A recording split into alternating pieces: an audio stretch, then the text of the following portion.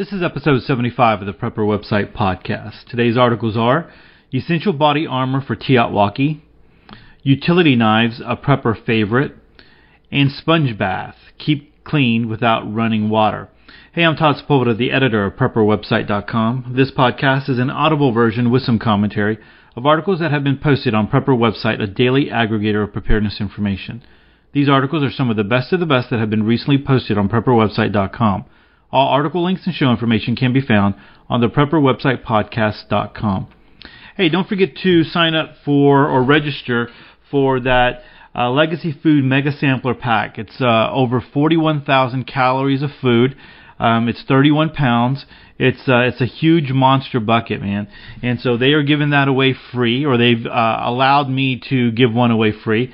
And so you can get to it at the Prepper Website podcast. You can go ahead and link straight to the post that has the registration, or you can go over to Ed That Matters and then scroll down a couple, and it's in the Eating Well Win the SHTF, the Legacy Food Mega Sampler Pack. And so you can hit that one, and the raffle copter is up at the very top. So don't delay. I guess by the time you hear this podcast, you're gonna have about 3 days left to register if you haven't done so already. And so I think we have about 700 entries so far. So sounds good. Hey, I do appreciate you supporting the Prepper Website podcast. There's a lot of ways to support it. You can share us out, and then share us out through social media, and then let other people know that we're here. We do have the email you can be a part of. Try to send out something every week, something that's that's helpful, that's beneficial, and then you'll also get the free e-course when you do that. One of the other ways that you can support the Prepper Website podcast is if you buy from Amazon, you can use one of our links. We've got it on the Prepper Website podcast. We got it on Prepper Website. If you just use one of our links to go to Amazon, it doesn't cost you anything, but we do get a little percentage. So that's always a big blessing. Let me start off by saying this. I'm really not making any money off the Prepper Website podcast, so I enjoy doing it. I know, like last night, I was talking about doing it, and it was really late. But it just, by the time I finish, I'm like, I have this energy, so it's like I gotta wind down before I go back to bed. So I really enjoy doing it, but I'm not earning anything for doing it, anything extra than what Prepper Website already brings in from ads and different things like that. There was a podcast that I listened to. It's a church leadership podcast, and they did over 6.5 minutes of just promoting marketing stuff. And I was like, wow, and now I guess I'm listening to podcasts with all that kind of stuff. I'm not just listening for the content. I'm listening for the way they do things. And I'm like, wow, that when I looked at the timer, it was like 6.5 minutes in.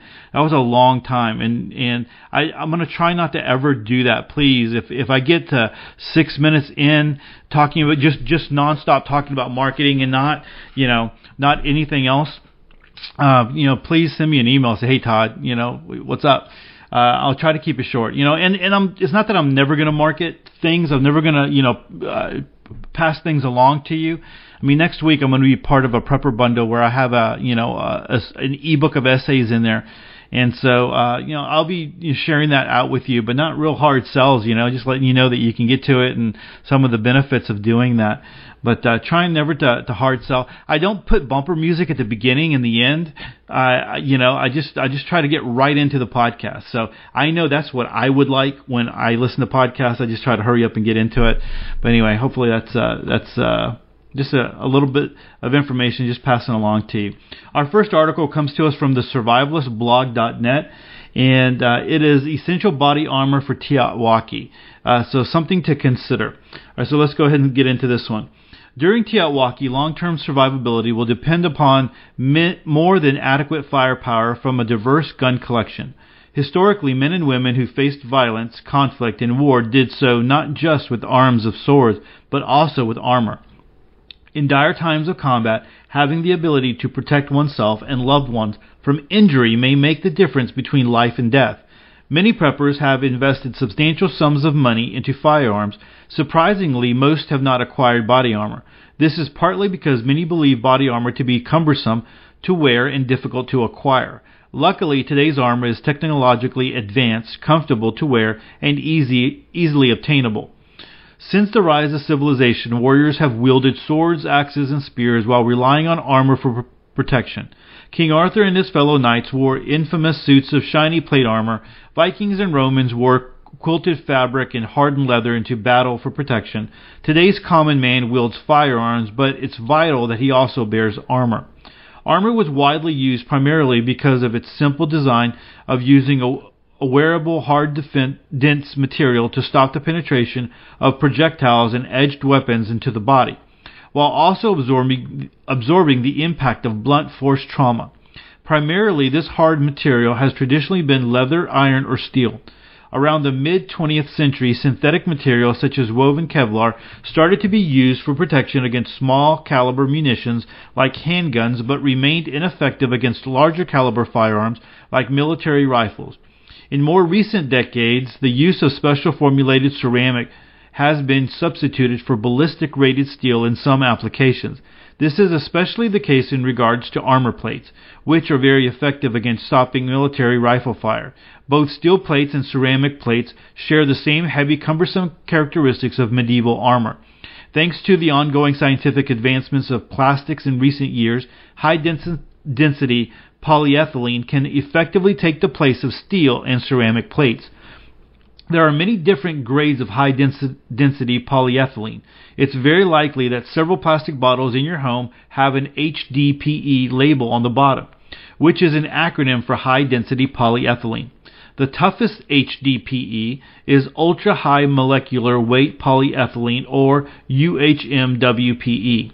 UHMWPE offers several impressive innovative advantages, the first and most important being weight. A UHMWPE 10 by 12 inch level 3 NIJ rated ballistic plate weighs about 3 pounds. This is considerably less than a comparable level 3 rated steel or ceramic plate.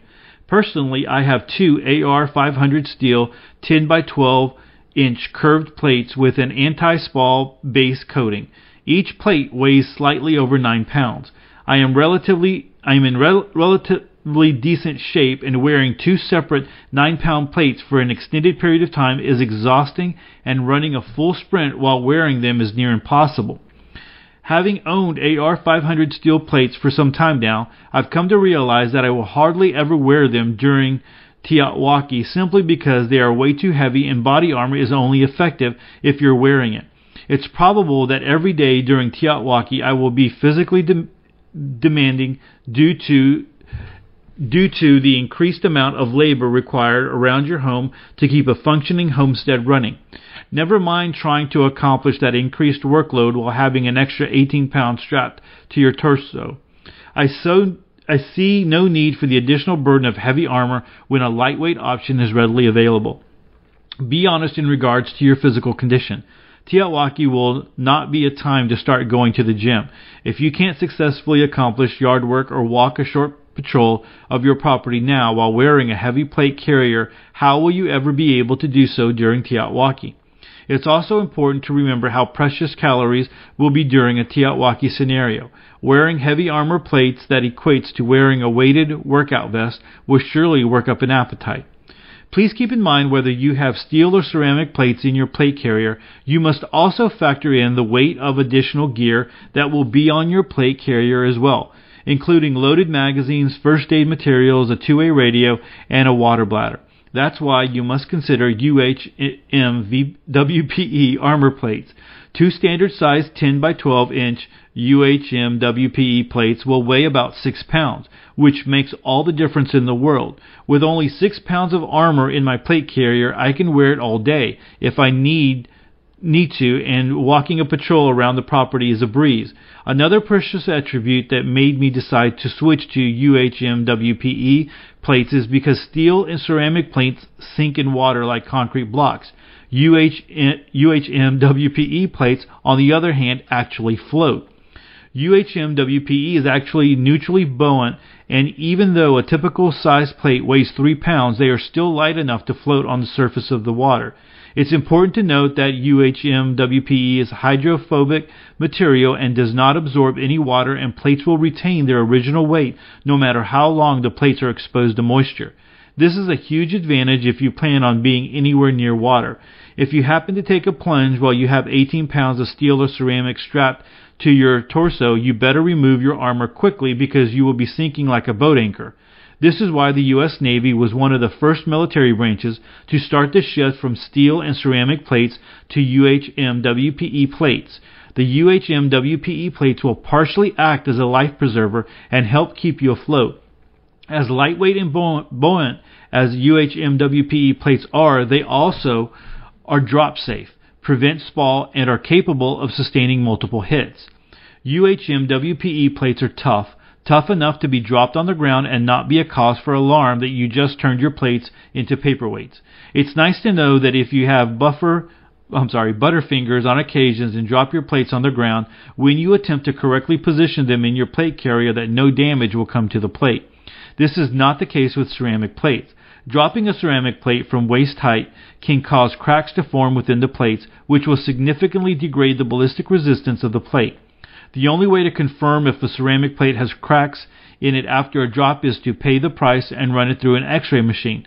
This is not the case with steel plates, however. If you drop a 9-pound steel plate from waist height, make sure you're wearing steel-toed shoes, otherwise you might have to get an X-ray for a different reason. Steel armor plates could be lighter if it wasn't for the concern of spall and fragmentation. Spall and fragmentation happen when a bullet impacts an armor plate at high speed, causing the bullet to deflect into different directions or to break up into pieces. For this reason, steel armor plates must have some sort of material that acts as a shield to catch the impacted bullet. Without it, a bullet or piece of it could easily bounce off the armor plate into a vital part of your body like your neck. This is a concern and the reason why an anti-spall base coat built up is necessary with AR-500 steel plates. But this additional base coat build up can add up to an extra pound in weight to the already heavy steel. Even with a standard amount of anti-spall material applied to a steel plate, it's possible to have some bullet fragmentation leave the safety of the base coat material and enter another part of your body that is not protected with armor. Spall and fragmentation are not a concern in regards to ceramic and UHMWPE plates. UHMWPE and ceramic plates are designed to expand and hold the impacting bullet within the armor plate. These plates will actually increase in thickness after taking rounds. Of course, UHMWPE can do it at a fraction of the weight compared to ceramic. When researching armor plates, also take into consideration the multi-hit capability of the plate.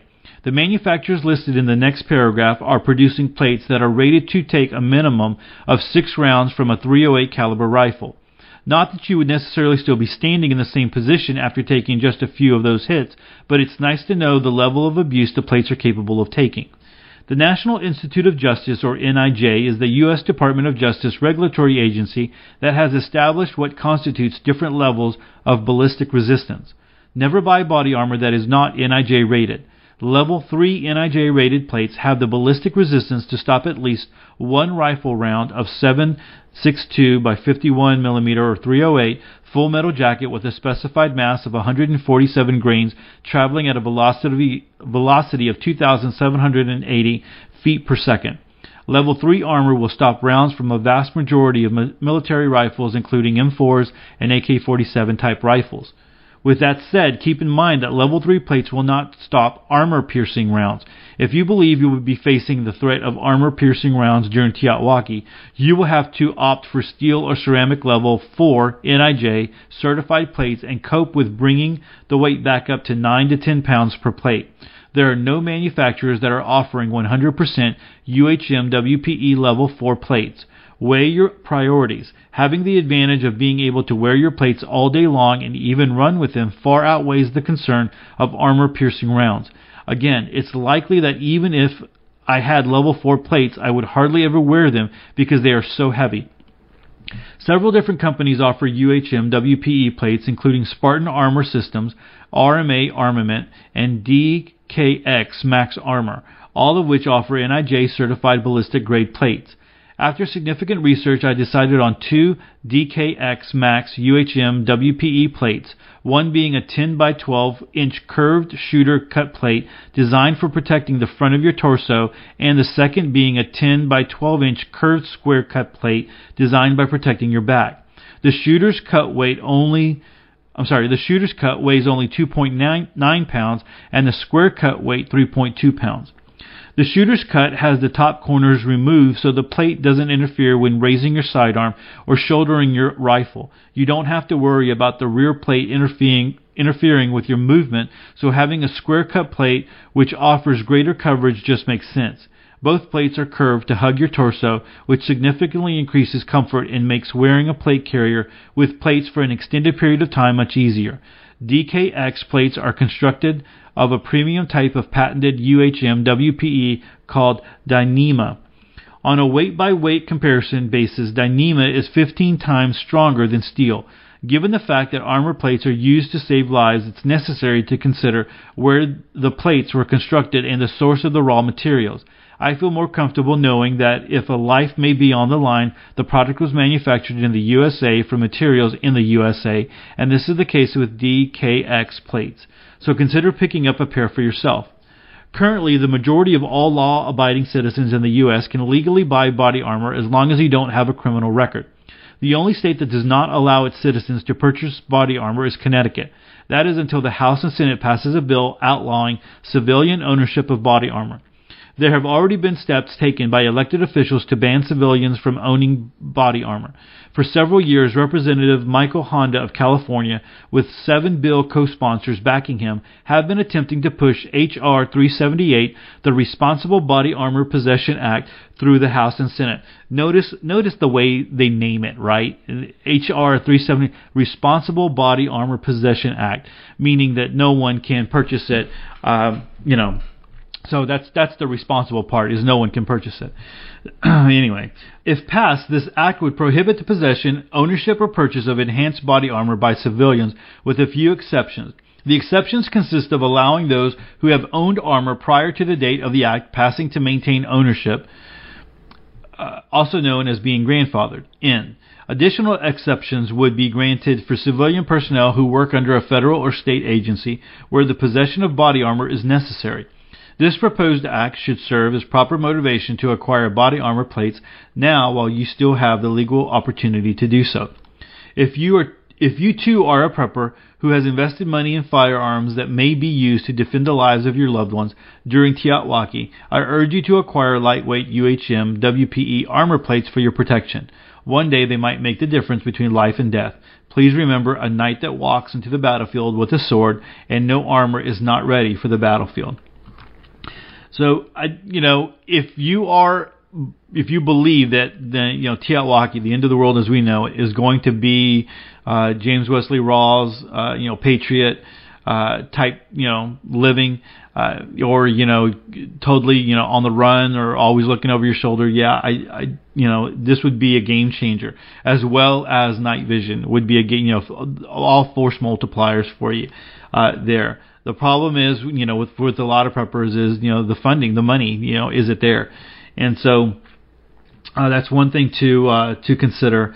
But if you can do it, and if you can, you do have the money, that might be something that's reasonable, especially if, we foresee this House bill moving forward and passing, and those kinds of things start happening. I suspect that if talk starts happening with this House bill and it does start moving forward and then it goes to the Senate, for approval, whatever, I bet the price of body armor is going to go through the roof. So it's another one of those things where, if you were suspecting certain people getting elected and there was going to be, a situation where you're concerned about firearms and ammo and stuff like that. Firearms and ammo are never going to be cheaper than they are right now, or never again in the future. They're just gonna wind up going. I think they're holding right now. I don't know. You might see some people who realize that Trump was elected or whatever. They might start backing off of it, and so prices might go down just a little bit. but I don't think they're going to go down a whole lot, because I think the whole ammo shortage is still fresh on everybody's mind. I still don't think you can buy the 22 long rifle bricks out there. I mean, if you can, they're going to be a lot more expensive than there were. I've never seen that recover at all, the 22 long rifle bricks. But anyway, maybe I'm looking in the wrong places. But so a good article to go check out, and over at the survivalistblog.net. And like always, MD has a lot of people over there leaving comments, and those comments are always good to check out and read. All right, the next article comes to us from TruePrepper.com. TruePrepper.com has an article called "Utility Knives, a Prepper Favorite," and so you might consider getting a utility knife if you don't have one of those after listening to this one. So part of being prepared is having a knife that will be ready and functional every time you need it. The obvious choice for that is a folding pocket knife. But what if you need to cut something you know will dull the blade? You need a replaceable blade, which means a utility knife, sometimes called a razor knife or a box cutter. A utility knife employs common replaceable razor blades to cut pretty much everything. They use a razor blade that has two ends to it, and they all allow you to switch ends of the blade when one gets dull. Finding the best prepper utility knife has been an experience in engineering progress. This evolution shows how ingenuity really can make things better. Fair warning, these knives are wicked sharp. Why? They use actual utility razors. I recommend wearing gloves when using them, even though I sometimes don't myself. When I cut something with a utility knife, I often apply more pressure than with a regular pocket knife. By applying pressure, you increase the chance of slipping, so be careful. Also, the folding knives I mentioned here usually come with a thin plastic blade cover. I toss those because it is hazardous even trying to slip them onto the blade. Exhibit A, the first modern utility knife. For as long as I've been alive, the old school utility knife has been around handled shell with where the razor blade slides forward when you push on down and forward on a sliding button. Most have several settings where the blade is partially extended or fully extended. There is one huge problem with these. Once they get a little use, any pressure on the blade causes the blade to retract into the shell. That is quite frustrating when you are trying to make a precise cut and the blade disappears. Also, the rounded shape of the old school utility knife is difficult to grip without it sliding through my big hands. For those reasons, I recommend against that type of knife. On the plus side, it usually have a spare blade in the handle. That was handle, but sometimes I think maybe it's supposedly saying that's handy. That was handy, but sometimes hard to get to because you had to extract a screw to open it. Overall, on this utility knife, I say out of here, meaning don't get one. Exhibit B, the next evolution. Engineers obviously looked at all the issues with the old school rounded utility knife and designed an awesome replacement. This is a flat-sided folding locking knife that even has a pocket clip. It has no internal blade storage, but mine came with a separate stack of extra blades. Now you have two things to keep track of. Not good. But this knife is very functional and has a secure blade. The razor can be changed easily and is rock solid when trying to cut something. To change the blade, just push a button and pull the blade out. How easy is that? The shape of the knife is square, which is not as natural in your hands, but did I mention it has a pocket clip? In my opinion, anything with a pocket clip is better than anything without. I've actually carried it in my pocket and it is pretty comfortable. I have used this style of knife many times and it has not let me down. I would buy this model if I wanted to carry it often in my pocket. Here's one at Amazon for $14. It even includes a carrying pouch. I clicked on that one at Amazon, and that one's not being sold anymore. But you can, of course, you can go to Amazon and you can click through and find other ones. But yeah, that one's not, or it's currently unavailable, so maybe it's just sold out. Exhibit 3, the current generation. Tool designers decided it is important to have multiple extra blades inside the knife and created the best and newest model. It is generally the same design as the last version, but they added a compartment inside the handle to hold 5 extra blades. Convenient. To do that, they made the handle fatter, and now it fits in my big hand better. To change the blade, just lift up on the lever, push down on the side, and pull the blade out. It holds the blade quite securely. The only downside of this model is that the larger width makes it more bulky if you pocket carry it. I usually clip the model to my belt instead of my pocket. It sits next to my tape measure and it is very easy to access. This is a knife I use all the time now, and I would recommend this over any other. Here it is for only $13 on Amazon. This highly rated model even has a thumb disc for applying pressure with your thumb.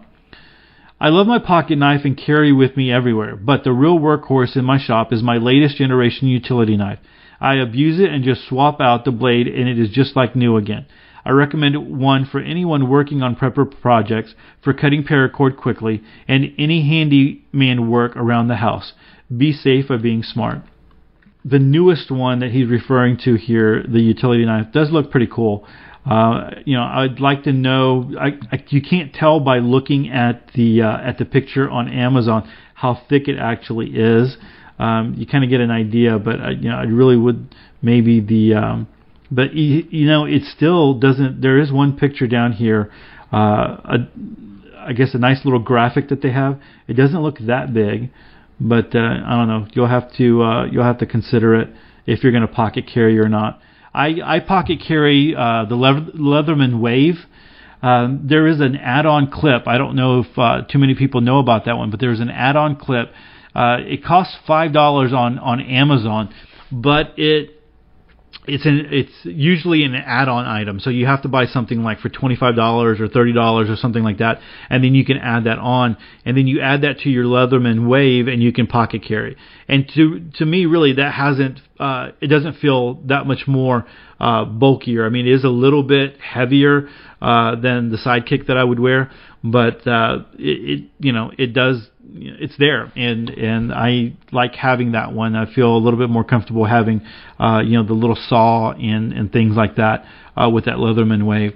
So this probably wouldn't be as bulky. So I think this one would work pretty cool. So I might look into that one right there. It's only $13. All right, let's go ahead and go on to the last one. This comes to us from the Prepper Journal, and every Friday podcast I pull an article from the archive. So I go over to the Tag Cloud and I try to pull out something that maybe I haven't talked about recently on the podcast and talk about that. And so this one is Sponge Bath, keeping clean without running water. Hey, if you just by the way, the Tag Cloud is a powerful resource, I believe, at Prepper website. I've heard a lot of good things from different people who are just really appreciative of having it.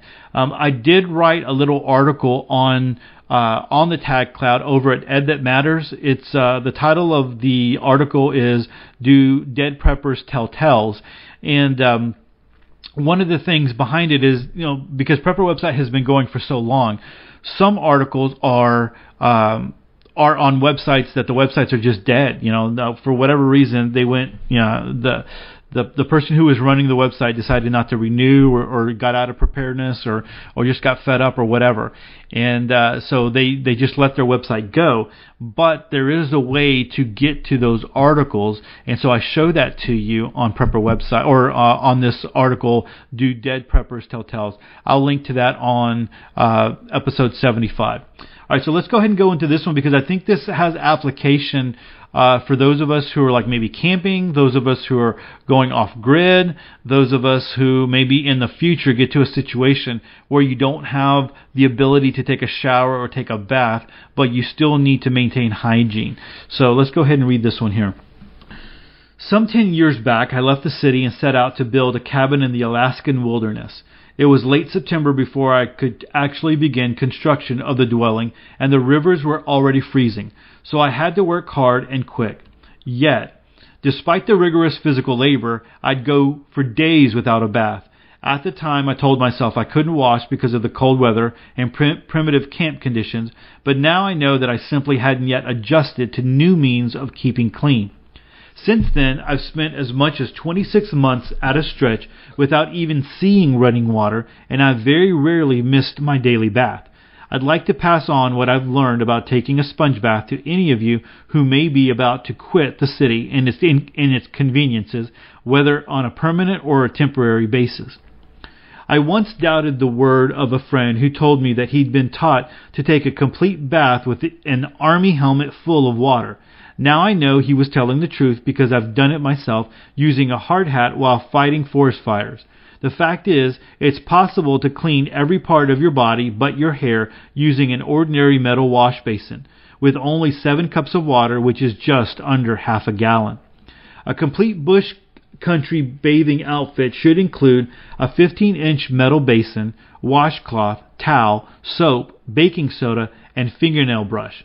It's best to stay away from enamel basins. They'll eventually crack and you'll ram an enamel chip under your fingernail sooner or later. And steel tubs will rust in spite of their shiny appearance when new. Aluminum basins, on the other hand, have never failed me. Whatever type of basin you use, however, keep a fingernail brush handy for scrubbing out the dirt film after you bathe. The real secret of this water-conserving wash method is the elimination of soap from most of the bath. If you really lather up your face the problem of getting rid of the suds, and when you're washing from a small tub, this can be such a chore that you may start to skip baths altogether. You'll be better off if you take a bath without soap every single day. Simply rub down well with a hot, wet wash rag, rinsing the cloth frequently. You may want to use soap on the hairy parts of your body, but this small amount of suds can usually be rinsed off with a damp rag. Hair washing presents a special problem, again, because it's very difficult to rinse off the suds. Leftover soap or shampoo is bound to make your scalp itch, but you can get your crowning glory clean and avoid the itches by using baking soda. You see, all soaps are made by combining a fat and an alkali, usually lye. Baking soda itself, a mild alkali, seems to react with hair oils to produce its own natural mild washing product. Under the proper conditions, soda will even create a copious lather. To wash your hair, put 2 or 3 cups of soft water into the basin. Make sure the liquid is as hot as your scalp can stand. Add 2 or 3 tablespoons of baking soda, not baking powder. Then bend over the basin and soak your scalp. Comb the soda solution through your hair, backwards, forward, and sideways. Any dirt will immediately begin to wash out, and in a short time will neutralize most of the soda. So after you've combed the solution through your hair several times, throw out the first batch of soda water and prepare another. Repeat the combing process. Then pile your wet hair on top of your head to let the bicarb shampoo work while you take your bath and brush your teeth. When you draw your bath water, add a heaping teaspoon of soda to that liquid too. Baking soda is a good cleaning and deodorizing agent, and I believe it has a beneficial effect on any kind of skin. Pregnant women sometimes use it to relieve the itching sensation caused by their belly stretching. My guess is that the mild alkali combines with skin oil just as it does with hair oils to form a natural soap. One thing's for sure, a soda wash leaves you feeling clean and refreshed. As you after you bath, put a new supply of warm water in the basin, dunk your head again, massage your scalp with your fingertips, then comb out the soda water along with the remaining dirt.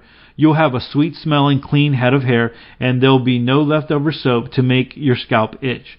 The key to a successful baking soda shampoo is soft water, and I found that I get the best results with melted snow. Rainwater ought to be equally soft, but I think it may be affected by the containers, galvanized metal especially, that you catch it in. However, if you want to break away from soaps and shampoos, just try mixing up a baking soda solution using the softest water you're able to obtain. I can practically guarantee that you'll be pleased with the results. There was a time when I felt that a sponge bath was something you got in the hospital when you were too sick to make it to the shower. Now that I've bathed out of a basin for 10 years, I realize that showers and bathtubs are nothing more than very nice, but also very unnecessary luxuries. There's an editor's note at the very bottom. It says, whenever you use a new substance on your skin or scalp, make a small patch test to check for any possible allergic reactions.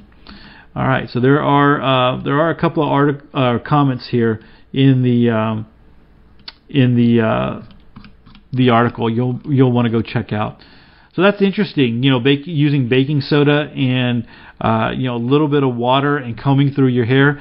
I've never tried that before. Maybe when I go up to the country and we spend a couple of days up there and we need to get cleaned up, and we always clean up at night using something very similar to this. And usually it's hot, so it's cool water is fine. Which coming out of the well, the water is ice cold, man. It's crazy, but.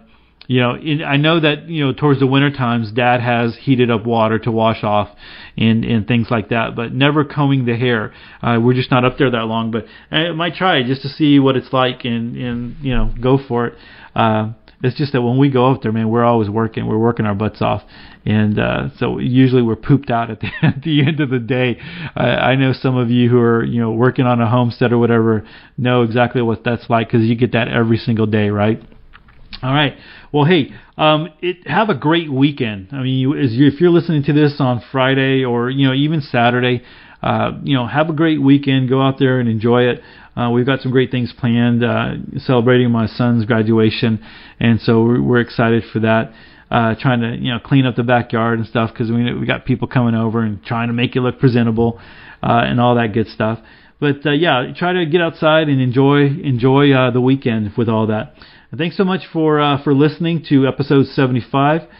With that, let me go ahead and close out. Choose to live a more self-reliant life. Choose not to be so dependent on the government, grid, or the grind. Until next week, stay prepped and aware. Peace.